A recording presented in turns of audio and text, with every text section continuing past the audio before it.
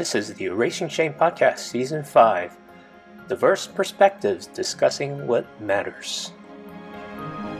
This is the October 2021 edition of Erasing Shame. We're recording on Halloween, which is Hallows Eve. My name is DJ Chuang, one of the co-founders and co-hosts. And since most of our audience is listeners rather than viewers, I thought it'd be helpful to the listeners to actually introduce our voices. Oh. So I have two of my co-hosts with me. So I'm going to ask them to say their name and location. So again, I'm DJ Chuang here in Orange County, California. George, would you go next? Yeah, my name is George Zhang and currently located in Chicagoland, Illinois, north suburbs. So we're up in Libertyville. Thank you. And Hannah. Hi, I'm Hannah Lee Sandoval. I'm in San Fernando Valley, Los Angeles County, California. Yes, wonderful. And our fourth co-host couldn't join us because she's moving from Virginia and up north towards, is it Jersey or Boston or something like that? But the topic for tonight is fear. The fear factor, how fear has become such a big part of our media, but it's been a part of all our lives because our brains are wired for responding to fear. As we learn more about neuroscience and how quickly our body and our mind and our emotions respond to threats. Make the kitten, and then we have the fight or flight response. And then now as we discover a little more nuance, some people freeze like deers, some people act like deers, and then there's even a fourth one, shut down. So play dead like possums. And so we're going to talk about fear because it is such a visceral and intense emotion, kind of like shame, you know. And they're actually kind of related, so we're going to explore a bit about that. I'm so happy George and Hannah have some professional training about that, but I know we also have personal stories about fear. So who would like to lead with a personal story of fear that you've overcome or one that you still experience from time to time? Well, one of the questions I threw out earlier was I would love to hear, and also from our audience too, if you can post somewhere for us, what are some phobias or fears or experiences, either in your childhood or as an adult, that it would be kind of embarrassing or even shameful for other people to find out? And I guess I will be transparent first. I'm a 38-year-old married woman with going to be 2 kids, and I am still scared of the dark sometimes. Not in familiar places for the most part, but in unfamiliar places, I do not want to be left alone with no light. And I'm sure that's kind of like a not pleasant experience for most people, but for me, it becomes like a very visceral, I go into fight, flight, freeze, you shut down very quickly. And especially if I've been exposed to, during Halloween time, there's a lot of horror movies and just like billboards, commercials, and things that I did not ask for or invite. But if I see an image that just strikes me the wrong way, it sticks in my head. And then that night I need to have all the lights on. So, yeah, not proud of it, but something I've done a lot of work on overcoming. I think the overcoming piece for me was when I did an internship or a missions trip with YWAM, and I chose to go to Hawaii. And yes, you can do missions in Hawaii. But we were actually working with the Salvation Army and some other nonprofits. And I didn't know that Hawaii actually has a lot of very fear-based beliefs in the indigenous culture and religions. And so, and by the way, if we have any like listeners who are islanders, feel free to correct me. But when I was there, what I was told was you don't like carry pork in your car on a certain highway. This is on Oahu. Because if you do, funny, weird things will happen. And so one thing that happened to me, and then later a friend, was that we were on the phone. There was pork, like, I don't know, just something with like pork in it in the car, like leftovers or something. But we hadn't thought about it very seriously. And we're on the phone with a friend, and static, but it was like spooky, strange kind of static, which we realized later, like that was kind of freaky. And then another friend did something like that. And then they went through this series of things where everybody in the house was getting like marks on their back that were unexplained, like scratches. And so just a lot of fear-based things. But when I was there for missions training, I felt that God was inviting me to not be afraid. And so I would go jogging at night, right after, kind of all the sun and everything had gone down, just learning to like just be out in the open in an unfamiliar place and push myself a little bit. And it was a mental battle. It was really, really hard. But that was a point of breakthrough for me. I guess exposure therapy would be what we call it. Yeah. Okay. Yeah. How about y'all? That's pretty good. Yeah. So right before I dropped my wife off at the airport this morning, I told her we were going to be talking about fear today. And I was like, I don't know what I'm afraid of. And she's like, yeah, because you can't be afraid of anything because I'm afraid of everything. And I need you to be okay with anything that pops up in life. And so she's like, so you can tell them that the reason why you can't be afraid of anything is because I'm afraid of everything. Which is somewhat true. I can't be afraid of bugs. I can't be afraid of critters. I can't be afraid of, being in the dark. Although I will say being in the dark, like there are still moments where I freak myself out.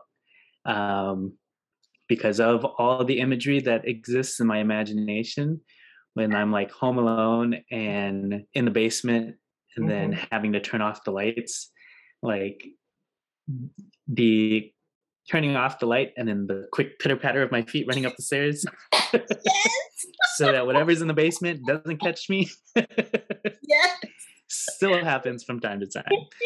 And, I think too, right. Whether it's with indigenous cultures or even our own ethnic cultures, right? A lot of fear also has created superstitions, right? Like you don't do certain things, right? And so like in the Hmong culture, you don't point at the moon at night because if you do, you get a cut behind your ear. And like there are millions of Hmong people. Well, I don't know if millions, hundreds of thousands, because I think there's only like 600,000 or 700,000 in the U.S. who will attest to having a cut behind their ear after pointing to the moon. I think it's a belief thing where like if you believe that that's true, it actually happens. But I don't believe that it happens, so I'm always mocking it and pointing at the moon. And my wife is always like, "Don't do that." But yeah, I think the other thing is, so movies, like you were saying, Hannah, like really messed me up because my imagination can just run. And so I remember one weekend for one of my friend's 16th birthdays, we watched 28 Days Later, which was a big zombie movie back in the day. And there was a scene where the power grid goes out, right? And then all the zombies start attacking. And that same weekend, the power grid goes out in my neighborhood. I'm the only person at home. I'm like 15 and I'm freaking out and I'm locking all the doors. I go into my garage. I grab my bow and arrow, like my 40-pound pole bow and arrow, and I'm sitting in the basement just rocking back and forth because my brain was so racked by that movie. And my brother and my mom and my dad come into the house and they're like, "What are you doing?" And I'm just like, "Don't worry about it." And I put the bow away. Just go about my day. But that's my big fear issue is movies really trigger a lot of fear in me. Wow. And for our listeners and audience, you might have heard the ding, and our fourth co-host has joined us. Yay. Hello, Leah. How are you? Where have you relocated from Virginia to? I'm finally in Boston, Massachusetts. It was Boston. I've never been to Boston in the fall. It's gorgeous. Mm-hmm. Oh, it's really gorgeous. It's my first time in the northeastern part of the country, and it's a great time to be here. Oh, yay. Well, we're just getting started Congratulations. sharing our personal fears, those that we've overcome or those that we still experience from time to time. If you want to share something with a little levity, that would be certainly welcome. And we know fear is related to shame. We'll get there pretty soon too. So my fear that I still experience, and I'm 55, so what I don't watch horror movies because I too am quite sensitive to picking up the heebie-jeebies and the vibes from those things. And I don't understand how people can watch those things and just laugh it off. But I feel the scaredness, and that's not a good feeling. I have plenty of other things to fear in life. So my fear is performance and unstated expectations. So Mhm. yeah, so whether that's cultural faux pas or people thinking I wouldn't know how to behave in a certain situation, or there's a time where I have to deliver results or something, and the expectations aren't spelled out, then Yeah. I have that freeze feeling. So I tend to move to freeze, not fight or flight. So I tend to freeze, and because the internal message is, am I doing it right? Am I doing something wrong? And what if it's not good enough? And what will I lose? So that feeds into the discomfort of the fearful feelings. So that's why I enjoy Erasing Shame in the way I'm producing it, because there's no expectations. I can just record and not have to edit and not aim for a certain quality where I have to approach that fear. It's my hope that as we set this as an example, it's okay to be imperfect and it can still provide value for people. So that's one that I constantly still experience. Wait, so is this whole podcast exposure therapy for you, DJ? Yeah. He's Well, desensitizing exposure for himself to the myself and expectations. for others, because so there's even more behind that, because being Asian American, we're under such a pressure collectively to perform, and we celebrate the top 1% or the people that get the awards. But I'm like, there's 99% of us that don't ever get recognition or get awards. What happens to the rest of us? Now, I consider myself among the 99%, even though I've authored a book. I've done a few things that people might consider accomplished, but I see myself as a normal person. And then on top of that, the latest research say that among young adults ages 15 to 24, suicide is the number one cause of death. So I'm like, there's such despair because we don't quote unquote perform, or we don't feel like we're enough. And so that's even more the reason why part of why I started Erasing Shame 3 years ago, 2018. Glad you did. Sorry. Leo, do you want to ante up with your fear story? Rodents. Oh yeah. Oh my gosh. Even hamsters?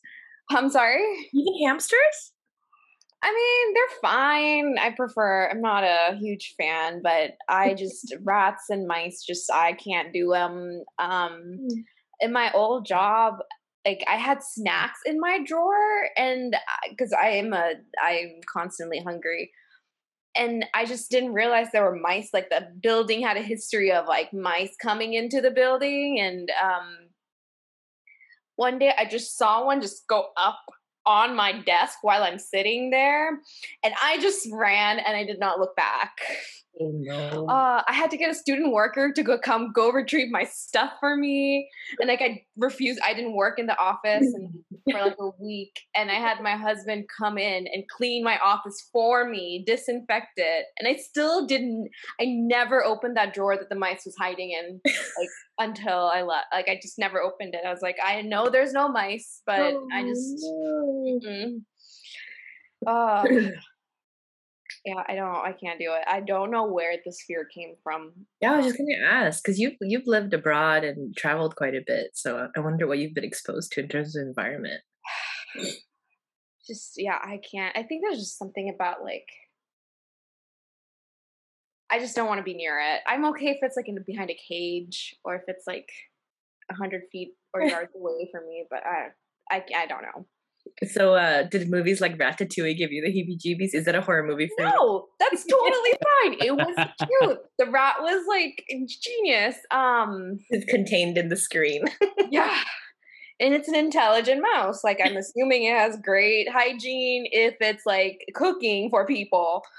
Um but I can't I physically started exhibiting like Oh. signs of trauma after that. I got on my desk. I would just shake and just it was a whole ordeal after that. So yeah, rodents for me. Yeah. How about spiders? I'm okay with spiders. Okay, so then I have what for spiders, what you have for rodents. I think even the kitchen mouse are cute. I'm known in seminary for saving one. We had a mouse that was going from dorm to dorm, kind of in our Fuller seminary, and it ended up in our house, and we pulled the fridge out, and it like crawled up my arm, and I was just surprised. It was just a surprise element, but I was surprised how cute and small it was when we caught it on a sticky trap. And then a bunch of seminarians, future pastors, mind you, came over talking about the various ways we could kill it without giving it pain. And then while nobody was looking, I sneaked it out of the apartment complex and I released it into the trash can way over in the School of Psychology. We've named him Hungry Jack. Oh man. Oh. They're so cute, Leah. They're just hungry little animals. Have you guys seen nutrias in real life? Nutrias? Yeah, Google this. It's basically giant rats. Like they're like big and they look like rats and they're in the rat family. Wow. And it's a thing. And I'm deadly terrified of coming across one day. Oh. Oh. Well, don't come to Chicago. Yeah. The rats. I think Chicago actually has the highest like rat per capita like infestation. Oh. More than New York. That's surprising. Mm-hmm. Yeah, that is amazing. Yeah. My wife was like, I want to try living in the city one year since we're here. I'm like, I don't think you could do it.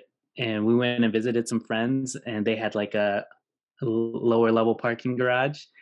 And as we were driving out, like just rats running across everywhere. And she was like, yeah, nope, can't do this. So, yeah, not Chicago. Leah, but if you had to choose between zombie apocalypse and rat apocalypse, would you choose zombies? Easily. Oh my gosh. I'd rather take my chances with zombies. Oh man. That is the thing about fears and phobias, right? They're just so like not logical or rational. It's just very emotional and visceral. That is so funny and very unique and individualized. Yeah. Yeah. Yeah, and I think that's huge. And I think it was interesting, right? Because DJ, as you posed the first question, I was like, how often do we actually talk about our fears in community and in society, right?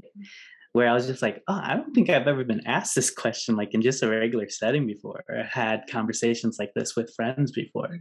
So that's one thing that is just really interesting. But I think too, the point that you were making, Hannah, is just fear is very unique to the individual and to their experiences in life that kind of have created those visceral reactions to the fears that they experience. And we can kind of look at fear in a few different categories, right? We can see fear as an emotion, right?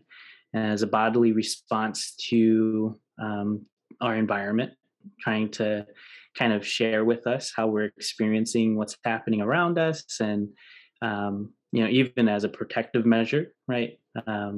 Those of us who are able to still feel connection to our physical sensations, and I make that note because individuals who suffered from trauma, right, oftentimes find it very difficult to connect to their physical experience. And so when we experience those things, the goosebumps, the butterflies, the racing heart rate, right, it tells us that we don't feel safe. It tells us that it's not a situation we want to find ourselves in. And then we jump into kind of the elevated state of anxiety, right? And there's this understanding that, if it's a generalized anxiety, right, that your mind is kind of just constantly feeling vigilant about things that you need to be paying attention to and having to plan for and be worried about, right? And then, kind of getting into more specific phobias, right? Or these irrational fears or, kind of heightened states of anxiety around specific issues. And that's kind of a space where it becomes even more unique to the individual. And I think oftentimes when it comes to fear, there is a lot of shame in around being able to say, hey, I'm afraid of this, or right, because nobody wants to be able to say or nobody wants to say I'm still afraid of the dark, right? I'm a grown adult, but I'm still afraid of the monster that might come and creep up and grab me from the basement, right? Yes. Yeah. So I think as we kind of continue this conversation, what have some responses to fear looked like for you as you've either shared it or seen someone else experience fear? What's kind of, let's start there. What's your reaction to seeing someone else in fear? And what that was that was a really good framework. So thank you, George, for sharing that. And as we explore how we respond or react to others experiencing fear, I think of some relatives that I know. They are afraid of anything outside of their home, and so they draw all their curtains and use little what they call those push pins to seal all their window drapes so that no one can look in. Even the top little window, decorative windows on the top of the garage doors, they have cardboards blocking those in case people want. They're fearful that people would look in. Yeah, borderline paranoia. That's a lot of anxiety. And then they would physically lock the garage door at night. And then any time in between things, the front door would be locked, and there'd be a chair in front of it, and they hide the keys at night. And there's no previous trauma, DJ? Well, I mean, they're immigrants, and so I don't know where that comes from, but it seems a bit excessive in terms of. I mean, here we're in suburbia, and there's no past incident in that location that's happened. I'm guessing they may have lived through wars or some more difficult situations, but here in America, that habit is still there. And I've traded notes with some others that may not be such an uncommon thing for people that really like to have their curtains drawn, even though drawn tightly, not just having the light reduced. And well, I guess today with technology, we have a lot of people that have those little electronic cameras in front of their doors to prevent the porch pirates. So I mean that's a realistic preventative thing, but sometimes it spills over into the realm of fear and phobia and irrational things. Yeah, seems disconcerting. But in terms of a more personal, real-time incident when someone's experiencing fear, I would like to think that I would stand with that person experiencing fear so that they're not facing it alone. I'm trying to think of a specific situation where I've had to do that. But I mean, over the past 2 years, been mostly Zoom kind of conversations. Mhm. So the fear of being alone is a fear. And so that's one I can readily step into to help someone not feel alone by being with them. Mhm. Mm. Mhm. I guess in my work, a lot of my clients, when they, well, one thing I've actually noticed with Asian Americans is that I almost feel like there's a good number of people who can pinpoint what the fear is and what their anxieties are and how they're Mhm. coping or avoiding.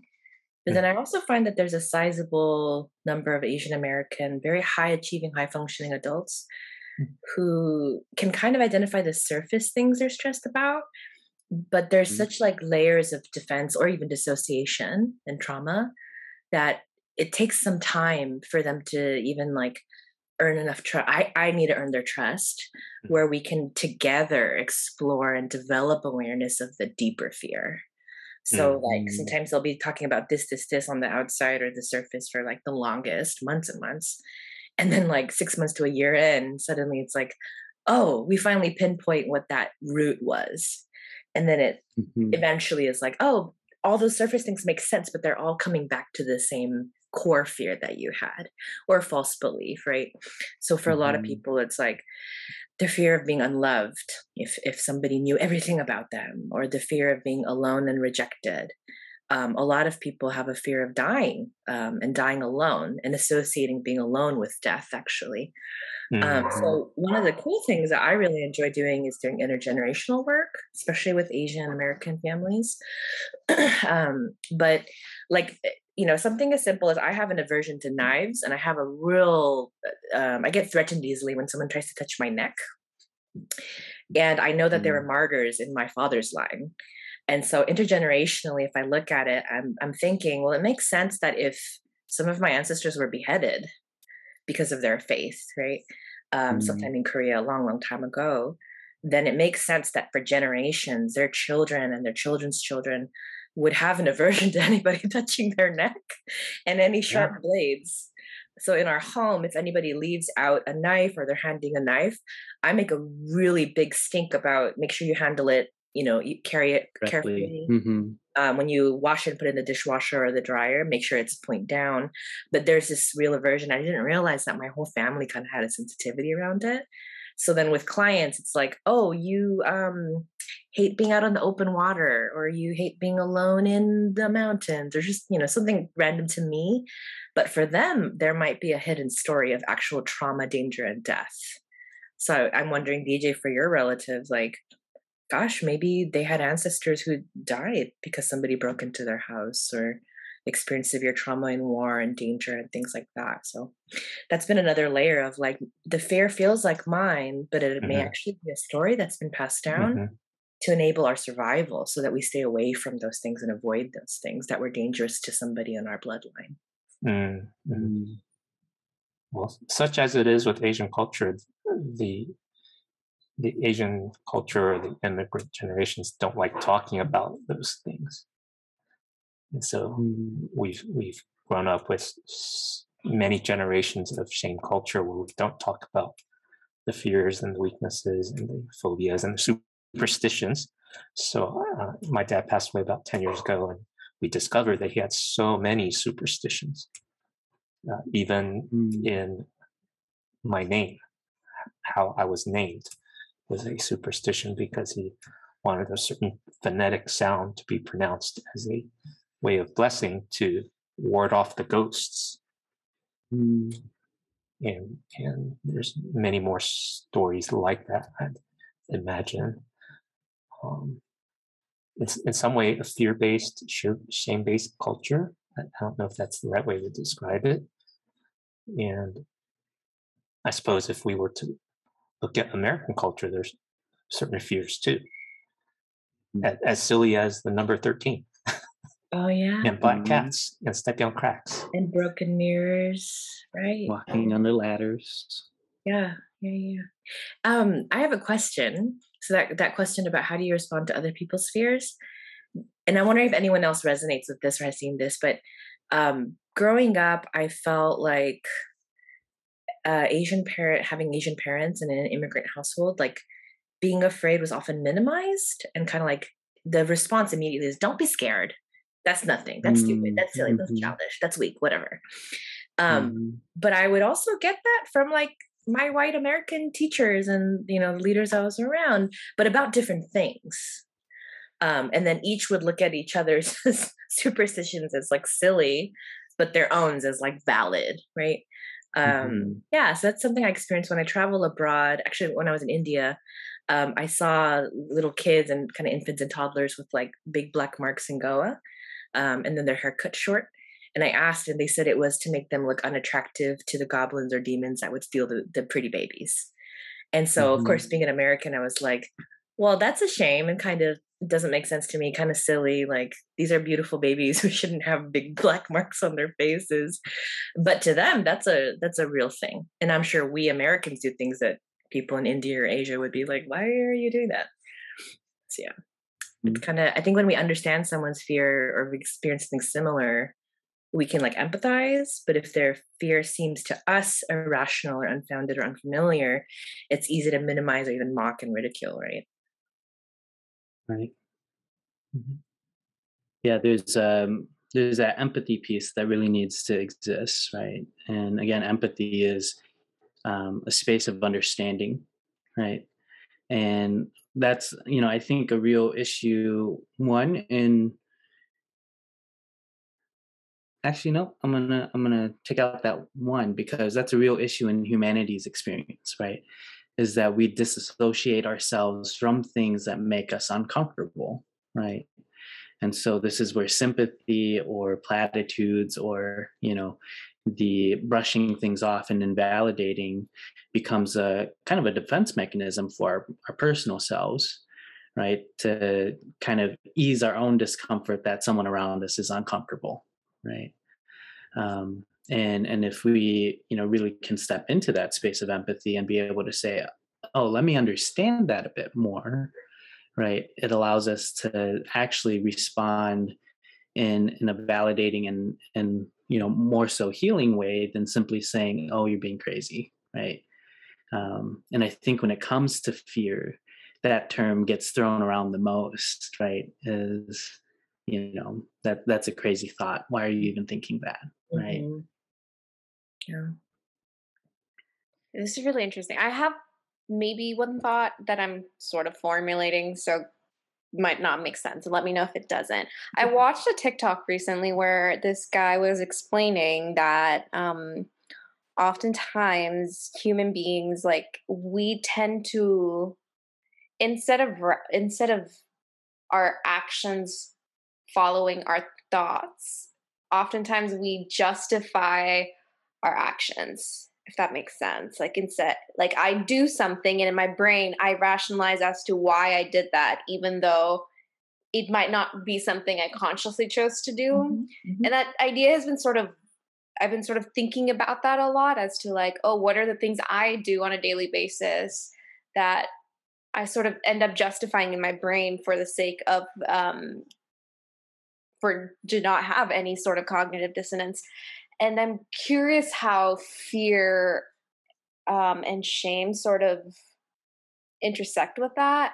Because I was thinking about when I first moved this country, I was 13, I just started high school, and my parents were terrified that I would like fall into the wrong side or get just start hanging out with the wrong crowd. And my mom refused to let me go to prom because she thought, she just didn't understand prom, and she was terrified. And I was like, I'm not going with a date. Like, a date doesn't mean you're like that they're your boyfriend or girlfriend. Like, I'm going with a group of friends. And she just would not have it. She wouldn't entertain it or anything. And like, after a few years, when her friends, like when other kids started growing up and she started seeing that prom is really just not that big of a deal, they're like, yeah, I kind of regret not sending you now. And it's interesting because now I'm thinking back, like, my parents had a lot of what I would consider irrational fears about me growing up in a Western culture.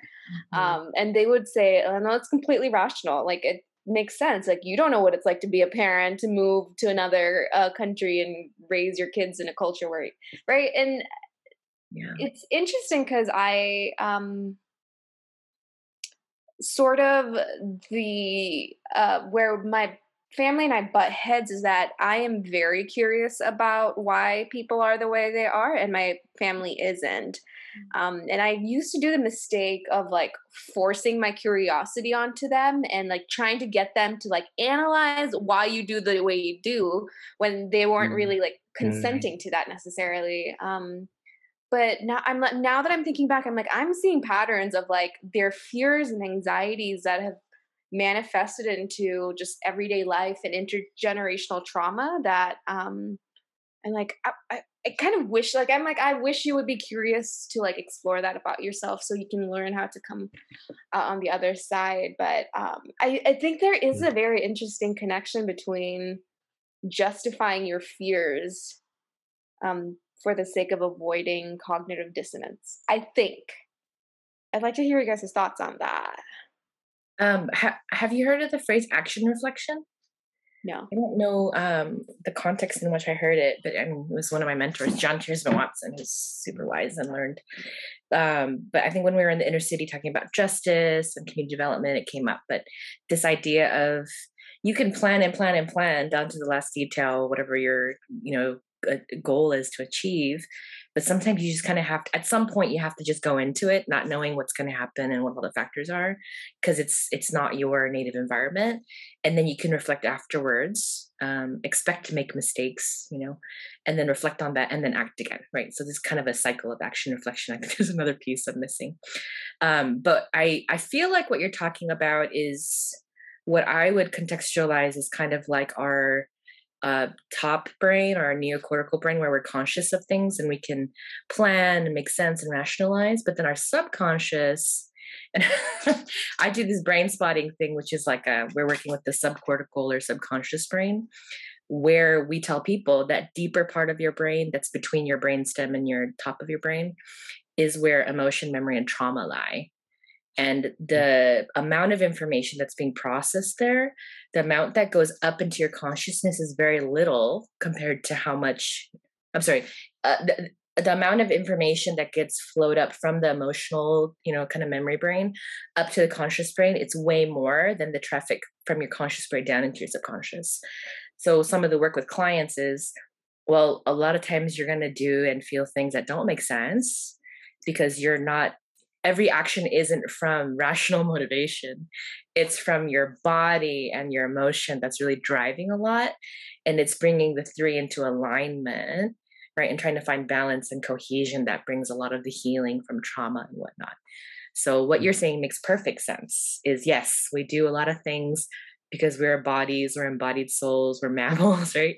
At the end of the day, we're mammals. And then we try and make sense of it because we have a larger cerebellum than the other mammals. Although I do sometimes wonder if like dolphins and elephants and horses and other very, very smart animals also do that.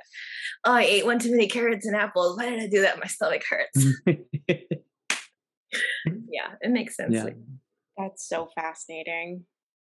Yeah. And I think too, right,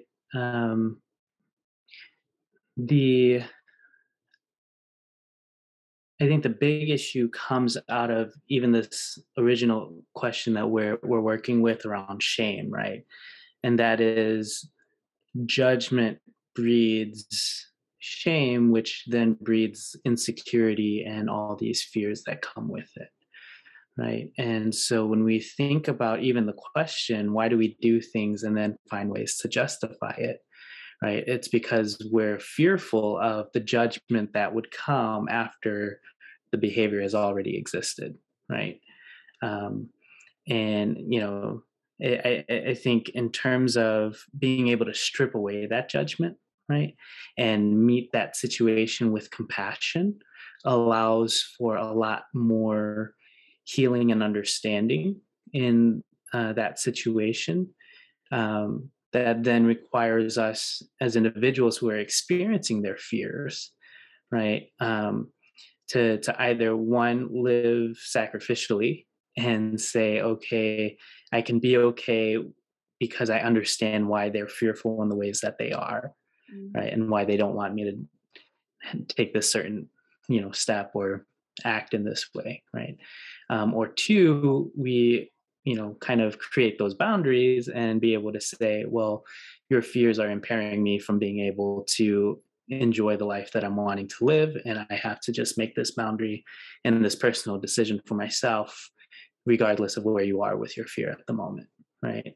And as Asian kids, we'll never be able to to draw those lines, right? But I think in that space, kind of removing that judgment, right, is part of the process of being able to say, this is my experience, right? And if I can not judge myself for behaving this way, but ask myself compassionately why I'm doing this, right? Then that allows for that wiggle room to be able to say, okay, maybe I don't necessarily have to respond this way. And so I think compassion and kindness towards ourselves is really like that starting space of just really letting our experiences be what they are. Because again, like if you're fearful about jaywalking, right? Why should someone else judge you for not wanting to jaywalk when they're jaywalking, right? Like that's an irrational state of mind to be in, to judge someone based on the behaviors that they're doing without knowing anything about why they're behaving that way, right? And so if we can show ourselves that compassion, we can then show that compassion to other people, and then make intentional choices around how to respond, how to react. And so, yeah, thanks for sharing that experience, Leah. And I think it is a hard space to be in, and we end up kind of missing out because people in general aren't able to show themselves compassion and understand why they do what they do, right? I think one thing that I'm still learning as a mom of a 3-year-old now is he has gone through his I'm scared of the dark, there's monsters, and of course he still loves Halloween, so it doesn't make any sense to me. But I initially found myself being just like my parents. When he would say, I'm scared, I was dismissing and I was minimizing and I was saying, don't be scared. You don't have to be scared. And I would rationalize why. I eventually learned and realized, okay, it's not going away. It's actually making it worse. He's getting more scared because I won't believe that he's scared. So what I changed to is, oh, okay, you're scared. Why are you scared? Oh, there's monsters. Oh, there's monsters. And then we would have a productive conversation exploring his experience. And then I would reassure him, I'm here. So now when when he says, I'm scared, mommy, I'll say, okay, you're scared. I'm here. I'll protect you. And that was wonderful because just after I started doing it, maybe a month in, and he's only like 2 at the time, I think my husband or somebody said, I'm scared or I'm worried or I'm nervous. And my son said, it's okay. He repeated what we were feeling. And then he said, I'm here. I'll protect you. Wow. I realized when people say that they're scared or they're feeling fear, it's not that they're looking for someone to say, well, there's no reason for you to feel that way. What they're looking for is relationship and connection and reassurance and comfort. And it starts with ourselves. So, for me to expect that from my parents who never did it for themselves would be a lot to ask. But for the next generation, I can start to listen to my own fears, explore where they come from, sit with them. And then I can also pass that on to my son, which he's already picked up so quickly. But that empathy piece, especially when we're fighting about things like vaccine mandates, right? I don't have to agree or understand why there's some parents and teachers and doctors even out there who are scared of the vaccine and fearful of our government mandates. I just kind of need to listen sometimes and understand. And I can have my own feelings and thoughts. But when I'm in relationship with somebody else, it's my job to listen and just be present. I don't have to validate or agree, but I can validate that they're experiencing what they're experiencing and be kind about it. So just a thought. Got political. Wow, that was powerful. That was powerful and personal. Yeah. And as I've heard all of you talk, I think of people that are fear of the unknown and versus people that are curious. And I think the people that fear of the unknown or fear of losing control tend to outnumber those who are curious. Yeah. And then the ones who are curious that might be too curious that are just foolish and get into anything as if they were courageous, but they need a little more wisdom on how to jump into things. But yeah, so for those of us being empathetic and supportive and validating of those experiencing fear, it almost sounds to me like on the other side, the person that has the fear has to come to a place within him or herself to want to change. Mm-hmm.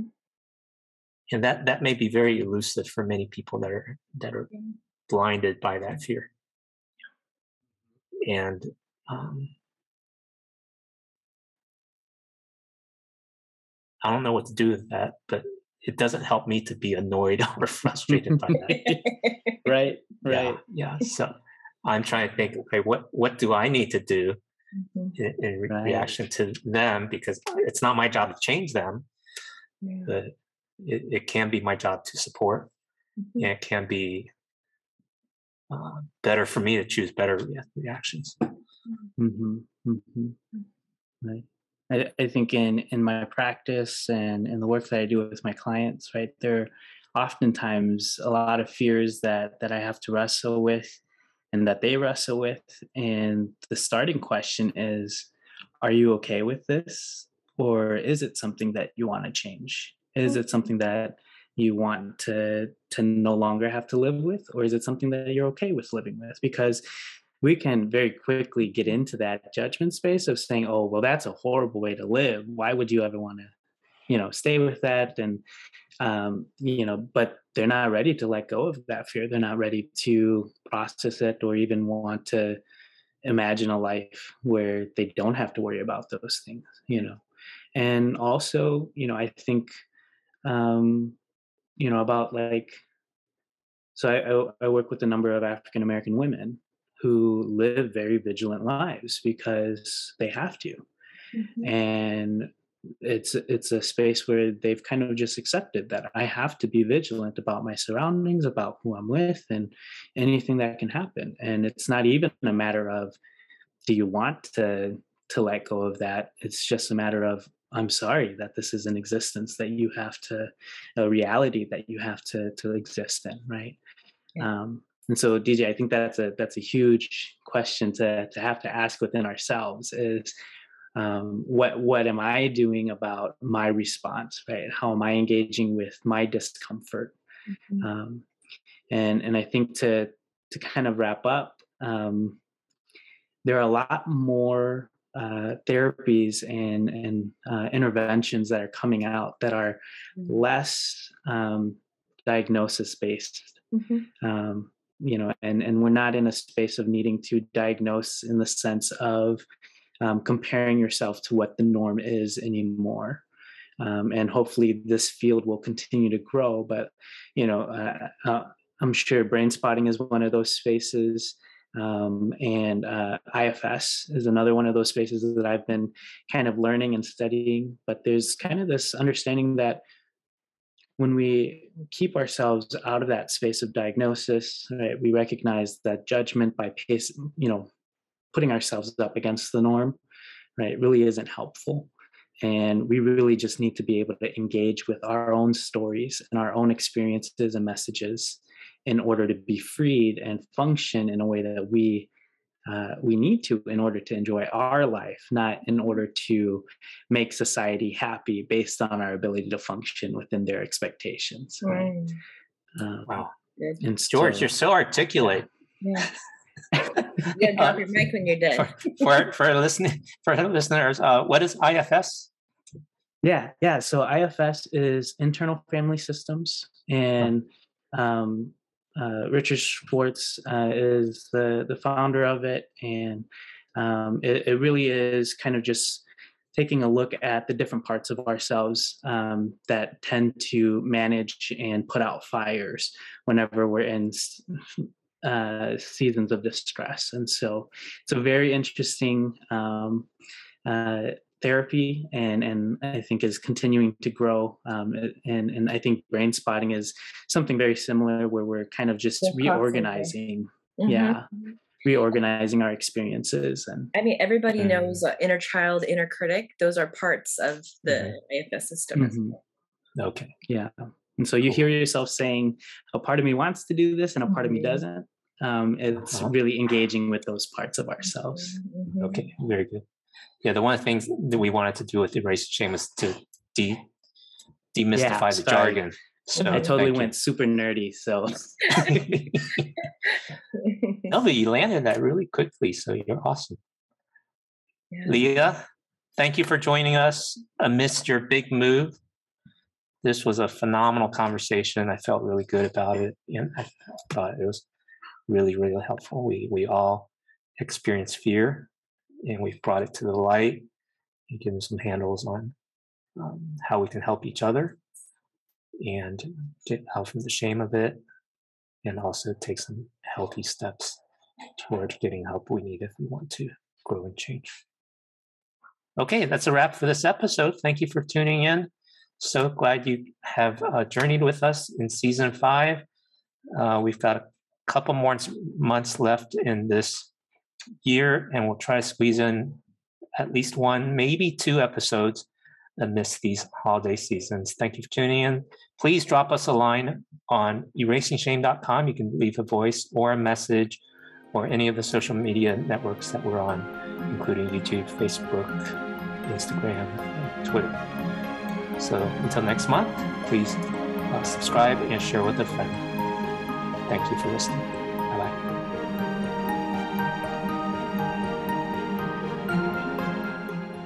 Thank you for listening to this episode of the Erasing Shame podcast. Check out our website at erasingshame.com. We would love to hear your comments and questions.